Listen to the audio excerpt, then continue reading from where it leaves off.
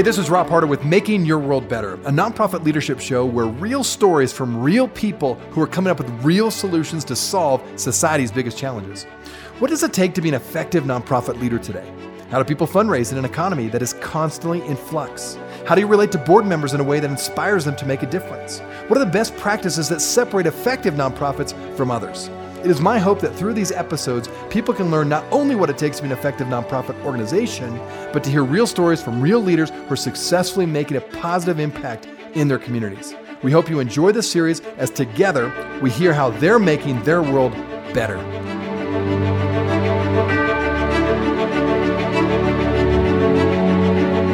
Welcome to the Nonprofit Leadership Podcast, Making Your World Better. Today's guest is very unique. She, in fact, is planning in 2020 to create the first peace summit in space.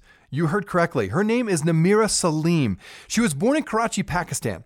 And Namira is an avid promoter of private spaceflight, the new age of space exploration, and a keen advocate of peaceful uses of space. She has undertaken pioneering peace expeditions to both poles of the world, and she is the first Pakistani astronaut. And she's also the first woman from Monaco and the UAE to have reached the North and South Poles in 2007 and 2008. Namira holds a Master of International Affairs from Columbia University, and she's a regular speaker at top space industry events and the UN conferences, and she's also held official peace-themed expeditions in the United Nations General Assembly in New York. My guess is you can already tell that this show will give you a brand new perspective on things and inspire you to new heights. Enjoy today's show.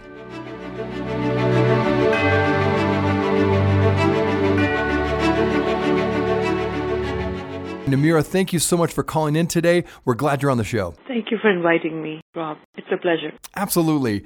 Well, you have a fascinating story and you've been involved with so many unique adventures. Maybe just start with telling us a bit where you grew up and who or what inspired you to do what you're doing today. Well, I grew up in Pakistan, and it's very interesting that as a child I was born believing that I would go to space, and I often say that space makes my DNA. I don't know what it was, but I just always believed that I would become an astronaut, and I was fascinated by the mystical night sky and the mystery of the stars. And as a child, I started stargazing because my father was in the military, and he introduced me to the North Pole because, he knew those constellations since he was taught to navigate the, skies during his travels, for example.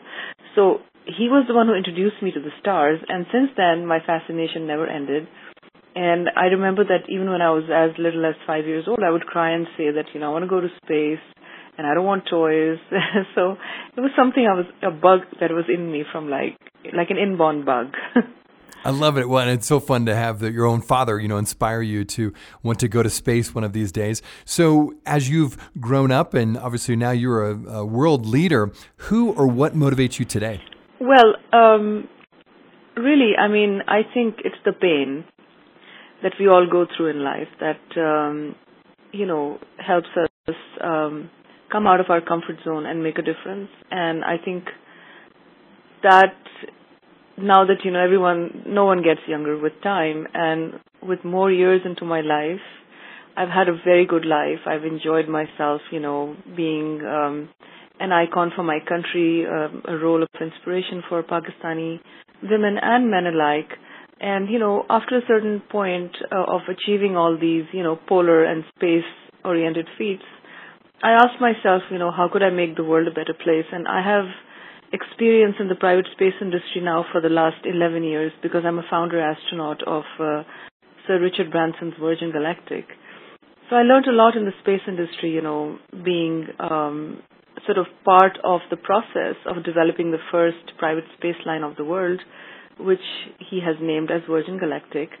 And over the years, when I went to the poles, I also, raised a peace flag. Wherever I went, I took a peace flag with me. When I exhibited my art at the UN, it was all about peace. So I thought that now it's really about coming together, putting this all together and bringing peace, from space.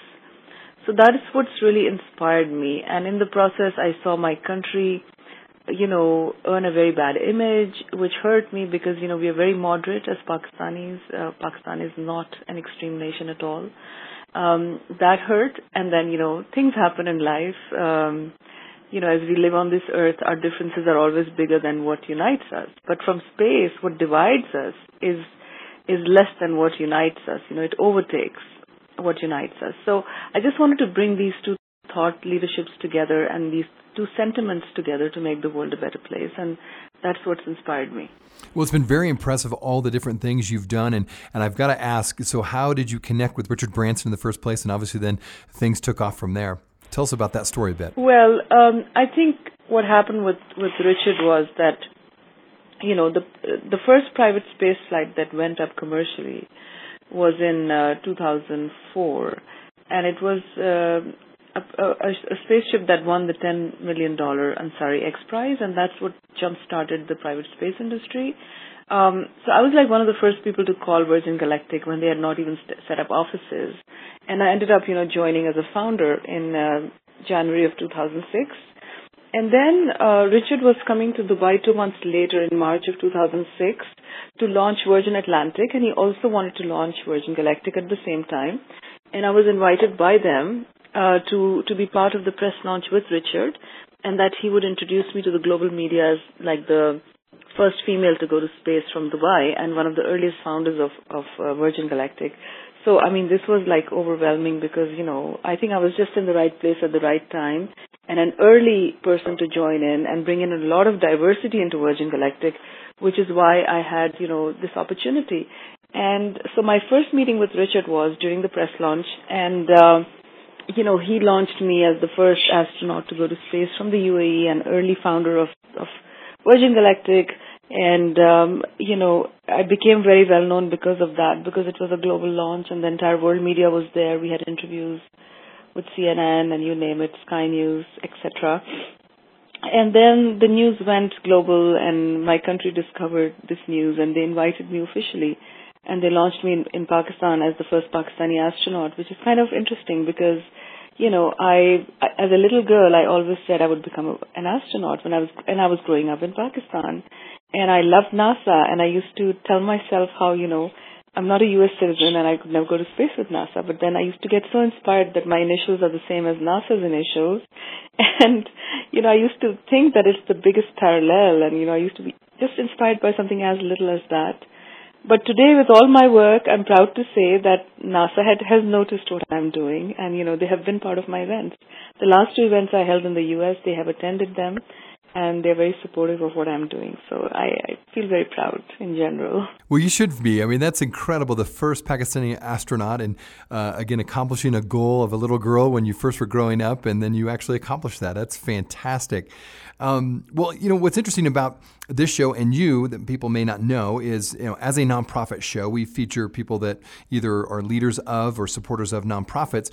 Well, you are the founder of Space Trust, which, according to your website, it's a nonprofit initiative or a social enterprise that champions world peace through novel space-themed initiatives to inspire change, encourage dialogue, and enrich education. Your goal is to create innovative solutions for a peaceful world.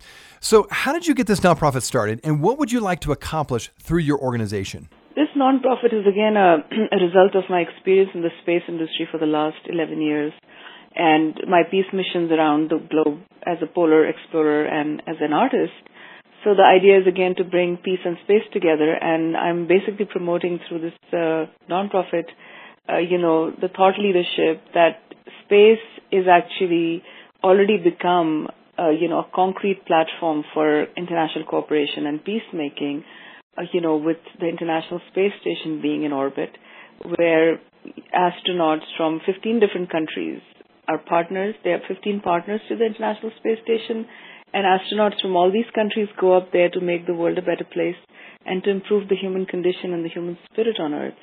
And, whatever politics may exist between countries on Earth like Russia and the U.S., in space they're still working together peacefully for the benefit of all mankind alike.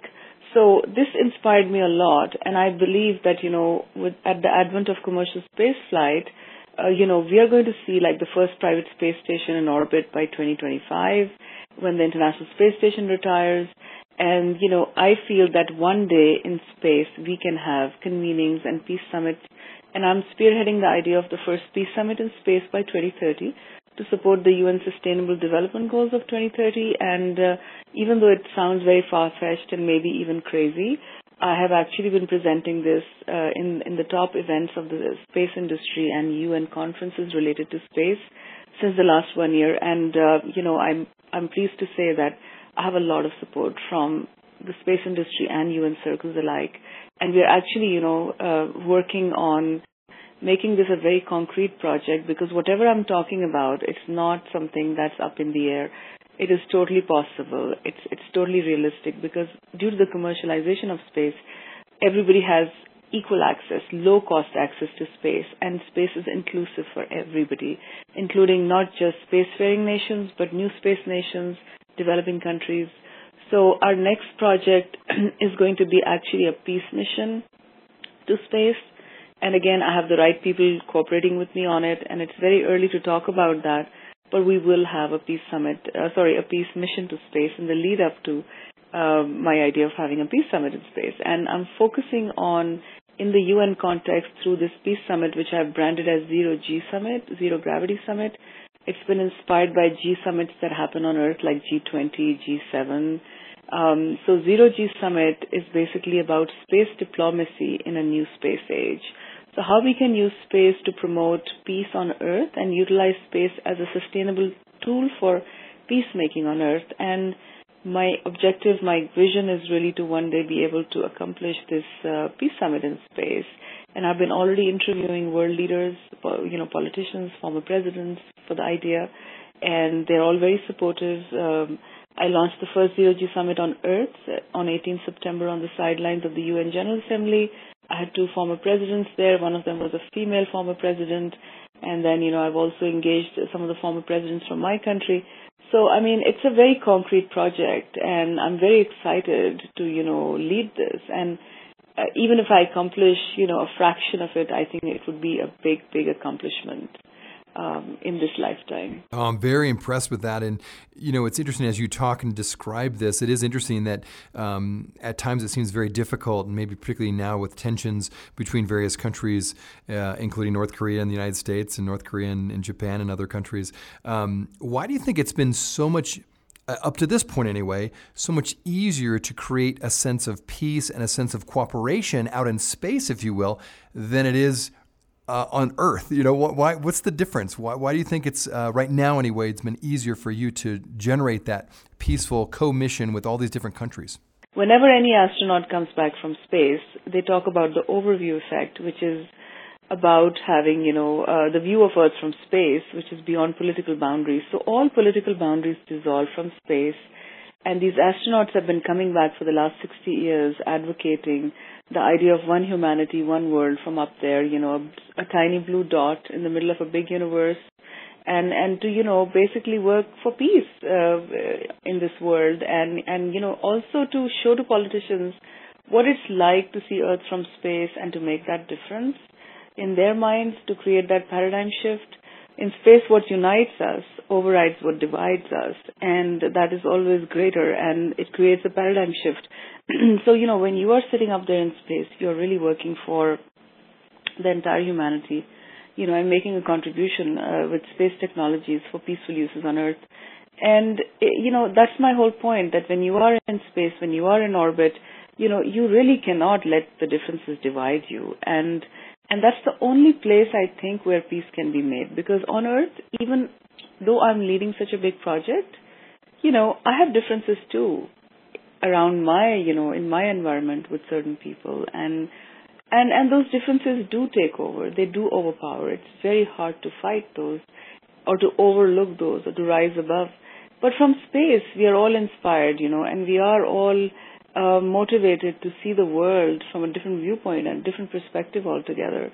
So I think that peace really cannot be made on this earth. We always have our, political motivations, our self-interest driving us. But when you go to space, you really go and see it all in a very broad and, humanitarian, universal context. And you get affected by the view of Earth and by that whole paradigm shift. So I think that, we really need to step out of this earth, or in other words, whenever we are in any kind of conflict, I think we need to become neutral. We need to step away from it and analyze it from outside to be able to find a solution. So similarly I feel that, if we are to go and make peace on this earth, if we detach ourselves from all our differences and step aside and look back, it would just make the world a much better place. And that is what motivates me to get some politicians up there and some presidents up there and one day, have this peace summit up there. And whether or not it happens in my lifetime, all I know is be conducting the first peace mission to space very soon. And I hope that I can raise that peace flag in my lifetime in orbit to actually, lay the foundation of what I'm talking about right now. Well, I'm really inspired by your vision, and I'm very impressed with your desire to bring about peace and to bring all these leaders together and look at Earth, as you said, from a different perspective. I think it's pretty impressive, and look forward to hearing more about how that works out. As I think about the mechanics now, this is, again, on our show, we talk a lot about fundraising, we talk about social enterprise, we talk about different mechanics of running and leading a nonprofit. You had mentioned that Space Trust is a social enterprise, and so talk about a little bit about that. How does that work, and how does your funding work when it comes to Space Trust? Well, a social enterprise is really a new term that's been introduced lately, and I think in the U.S. you have got even a structure for companies that are actually for profit, but then they do things for corporate, corporate social responsibility is very important to them. But my company remains a non-profit, but the social enterprise part only means that, corporate social responsibility or making the world a better place is the overriding factor in it. So, we are really working around those peace themes, and that's what really matters to us, and that's what we really like to implement. And regarding funding, at this stage we are pretty young. We are hardly 2 years old, and I have not yet, approached anybody for formal funding, but I've been basically using family funds and my own funds to, finance our basic needs, our travels and representation at conferences, sponsorships, partnerships. So it does add up. I mean, it's costing me quite a bit, but it's also very rewarding in the process, and the kind of recognition I'm getting from, the highest, actors in the space industry is just very, very fulfilling. So, yeah, I mean, that's what I think I mean by social enterprise. Yeah, I love that. And I think, as you think about the vision that you have to bring all these world leaders together and have a peace summit one of these days in space, as you think about your organization, specifically the Space Trust, and what you would like to accomplish, say, in the next 3, 4, 5 years, what do you envision it to become? Like, what's your dream for Space Trust? Well, by 2020, we are planning the first peace mission in space with the support of a UN office. And beyond that, I think that, by the mid-2020s, I may like to actually hoist a peace flag myself to lay the foundation of this whole project in space. And by 2030, we are actually planning to come together in some kind of a convening in space, because by the mid-2020s, we will have the first private space station in space already, because, as I said, by then the International Space Station retires. And a commercial space station would be available for to anybody for that matter, like private companies, organizations, and you could, basically get some, space in there or time to your, for your projects to implement anything that one wants to do up there in space. So these opportunities are opening up, and, we hope that they will be also very viable and accessible in the near future. That's excellent. As you think about, we talk to a lot of guests on our show, and they talk about the differences between what a nonprofit provides and versus a government agency, say, or a for-profit business. It's interesting that you chose to start a nonprofit or a social enterprise, if you will, when you started Space Trust. Is there a reason why you did that, or do you feel like, maybe a for-profit business would be better to do what you're doing? What motivated you to specifically create a nonprofit in order to bring about some of these goals you just mentioned? Well, to tell you the truth, it was supposed to be a for-profit company, like a private spaceflight company in the private space industry. But then there were some technical reasons why it became a non-profit. And the main reason was because, we have the word trust in the organization. So any organization with the word trust has to be a nonprofit. And also the philosophy and the vision of Space Trust really remains more of a, international nonprofit organization.